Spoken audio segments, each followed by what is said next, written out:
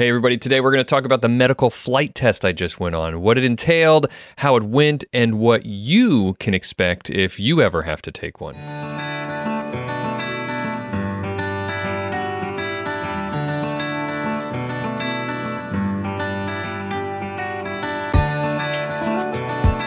Hey everybody, you are listening to Diary of a Student Pilot. I'm Bobby Frankenberger. I'm the student pilot in question. I'm learning how to fly. I'm in my flight training. My current flying hours are 36.7, and I just logged the first number of hours that I logged on my own without my CFI. Now, that doesn't mean I went solo. It just means I was not doing actual flight instruction.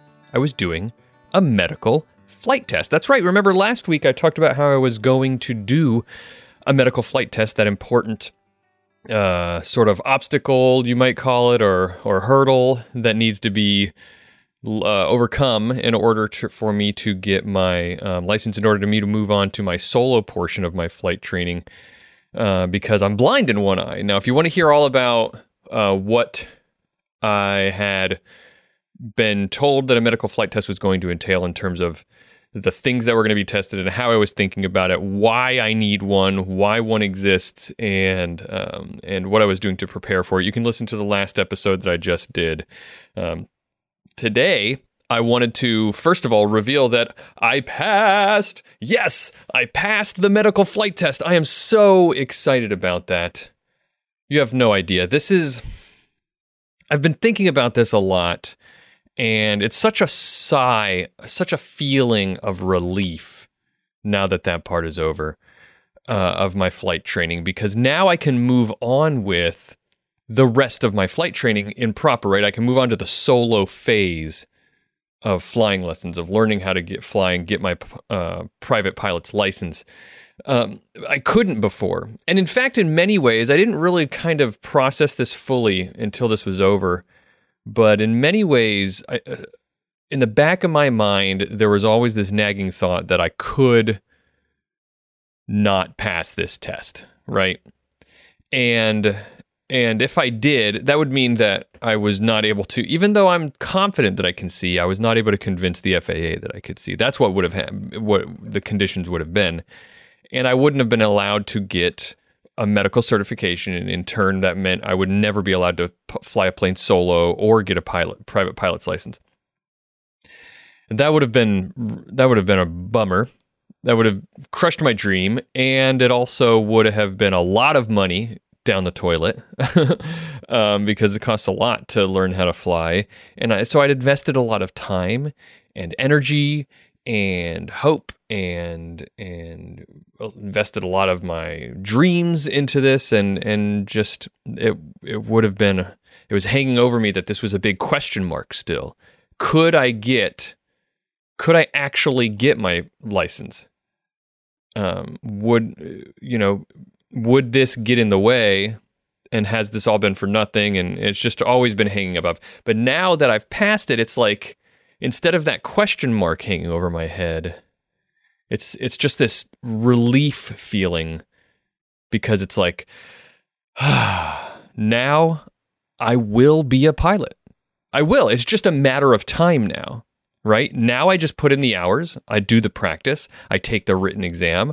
I take the check ride, the final test where someone else sits with me. But the check ride is different in that if you make a mistake on the check ride, like let's say I'm doing some kind of a maneuver like steep turns or something like that, and I sort of mess up, and they say, well, I can't give you, you don't pass because you messed up this maneuver. I get a chance to try again. I get a chance to go out, practice, reschedule another check ride, and they'll test me again. And so that's what I mean when I say, now I will be a pilot. I will. That is a good feeling. It's just a matter of time now. It's such a good feeling knowing that this is going to be happening. And I'm so excited to start the solo phase of training. Now, a lot of you might be wondering, now that you've gotten that update on how things are going and how exciting it was, a lot of you might be wondering, or some of you might be listening thinking, what did the test actually, now that you've taken it, Bobby, what did the test actually entail? Maybe you're curious. Maybe you are in the same situation as me and you have to do some sort of visual acuity test for a medical flight test. And you want to know what to expect. Now, if you listen to the end of my episodes, I always say my little very informal disclaimer that everything I say is just me being a student pilot. It should not be taken as official in any way. I have to say that this was just my experience, and I'll just tell you kind of vaguely how it went, and just to give you an idea of what you might expect. I'm sure not every FAA inspector is the same. I'm sure some are going to do things differently than others, but in general, this is what we did. And I'll gloss over some of the details, but I just want to give you a sense. So what I did was at my airport, I met the inspector there. We talked in the lobby for a little bit. The guy introduced himself, told me what we were going to be doing. And the basic idea, one thing that he really tried to drive home for me to really get me feeling comfortable, and he really was a nice guy. He tried to make me understand that he's not there to test my flying skills. He told me that. I'm not trying to test your flying skills. This is not about, if there's anything that I'm asking you to do that you're not comfortable doing because you haven't learned it yet or you haven't had enough practice, just tell me and we'll work it out. We'll find a way to get through it. He said, we're not here to test your flying skills. We're here to test your vision. And so that's what we have to do, is find a way to test your vision in a real situation in the cockpit of a plane, in testing those things that I mentioned in the previous episode. How do we test those things?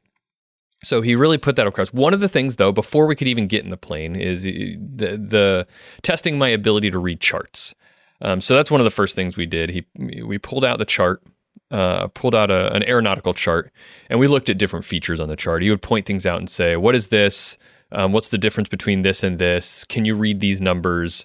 Like obstacle heights, and he's trying to get a sense of whether I can easily read them or not. If I can tell the difference between, a Class B and a Class C airspace marking, because they're different colors, right?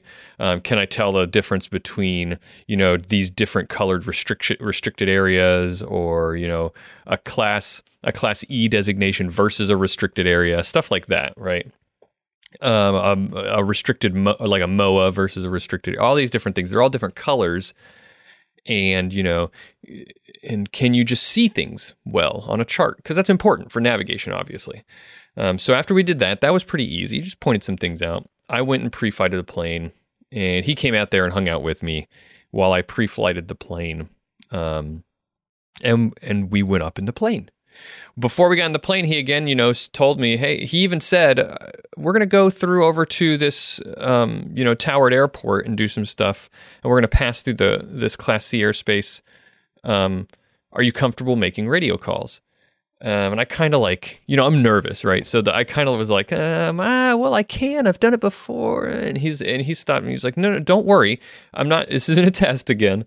I just want to know, because if you're not comfortable, then I can make all the radio calls for you. It's not a big deal. And even though I could have done it, I opted to tell him, hey, why don't you let me handle the ground calls here at our non-towered airport?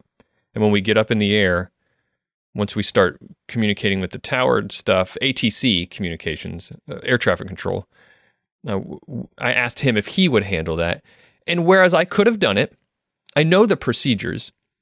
I was already nervous, and I knew that would just take a little bit of pressure off of me. It would make me feel a little bit more comfortable. And he was like, totally cool. That's fine. Let's do it that way. Whatever's going to make you comfortable.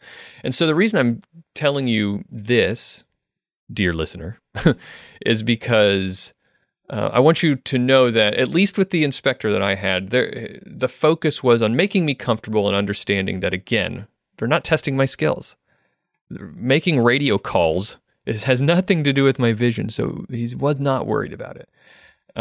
So we got up in the air, we took off. While we were going down the runway, here's a tip. I don't know if this impacted the success I had with this test or not, but one thing I knew that they would want to be able to see was whether or not I could identify other aircraft flying and around the airports in the air. Like that's one of the things that was on there. I knew, because I had read it, that they're going to want me to be able to see if I can identify other air traffic. Maybe it's on a collision course, where it is in relation to me, stuff like that, right? So anytime I saw an airplane, I made sure to point at it. Just so he didn't ask me to do that, but I wanted to make sure that he was made very aware that I could see other airplanes in the sky, and I was always looking for it. So maybe that's a tip. Again, he didn't tell me that helped, but I can't imagine that would hurt, right? And I also was listening carefully to the radio for other airplanes and air traffic control calling out the position of other aircraft. And then I would actively look for it and make sure to point it out, right? Like, look, there it is right there. So he never asked me about it. Well, he did actually ask me if I, one or two things, if I could see certain aircraft, and I looked for it and I spotted it and pointed it out. So that was good. So you want to be looking for traffic. So we went down and we took off, and he told me where to go, and we were flying and just having a good time. Really, he was talking to me, and we were going up to altitude, and we spent a lot of time while we flew over to the tower controlled airport nearby, and got into their system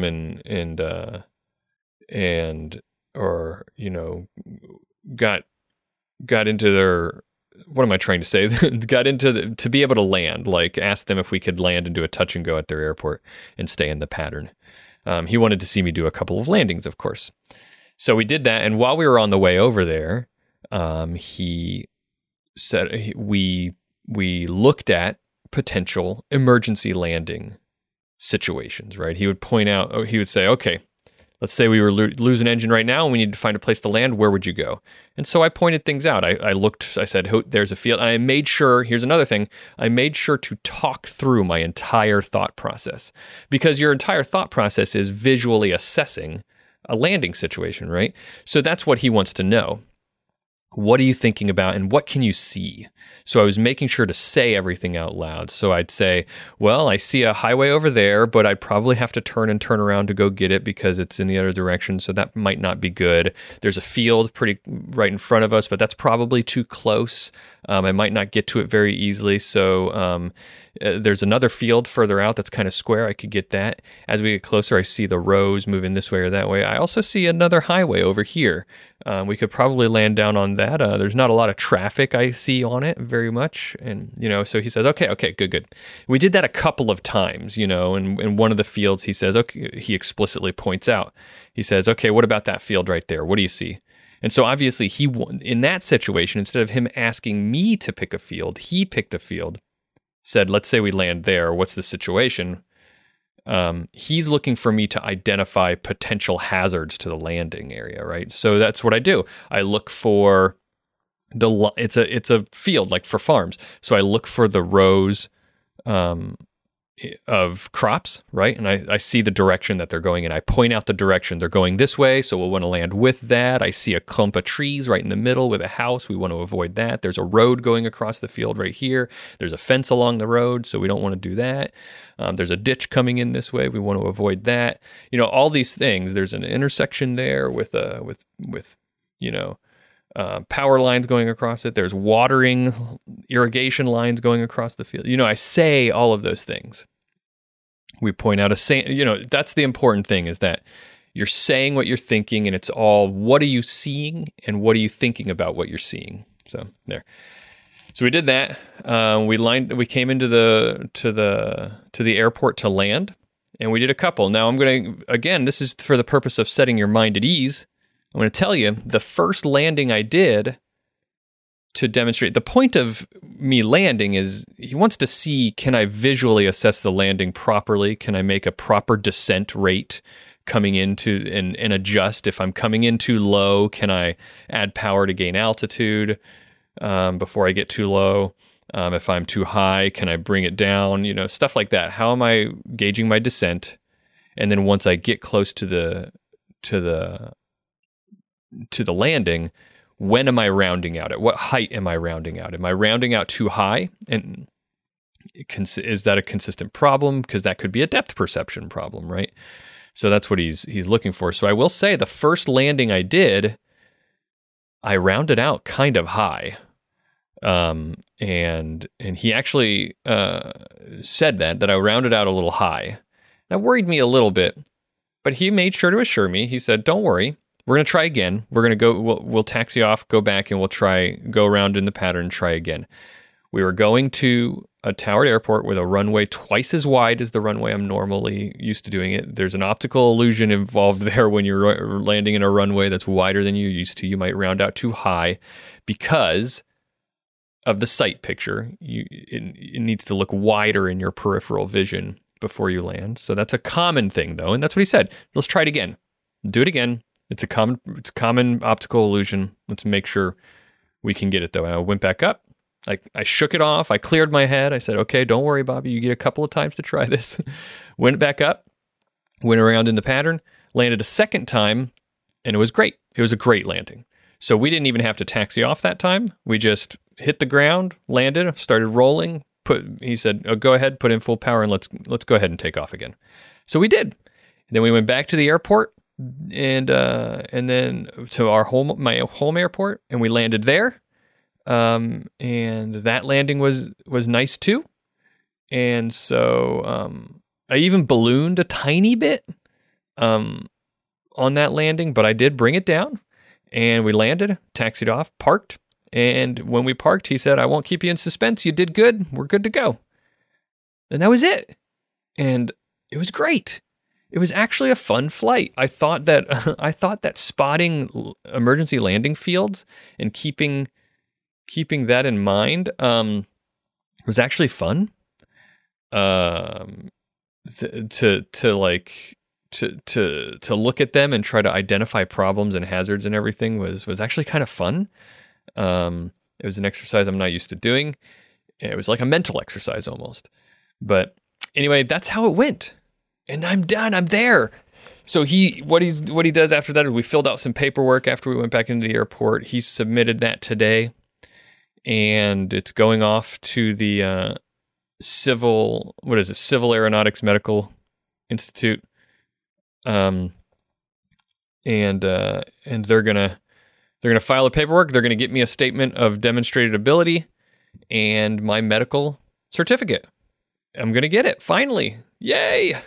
And then when I have that, I can officially solo fly in my training. So that's the very, very exciting thing. Look, I hope that this was helpful to you, this episode and the past episode. If I hope it was, friends and family who are just following along. This is the exciting part that I'm so excited to share these kinds of things with you because it's part of my journey. But if you're not, if you're just a student pilot or someone going through the same situation or what, then I hope this is helpful to you to get to hear from me how this process went for me. There's nobody out there who could have told me how this process goes, and I would have loved to have someone who was able to tell me. So anyway, I hope you enjoyed the episode. I'm sticking with it, right? Once a week I said I was going to do. So let's keep going. Hopefully get some flying in next week, and I'll let you guys know how it's going. Thank you again for listening, and friends, family, aviators, I'll see you next week.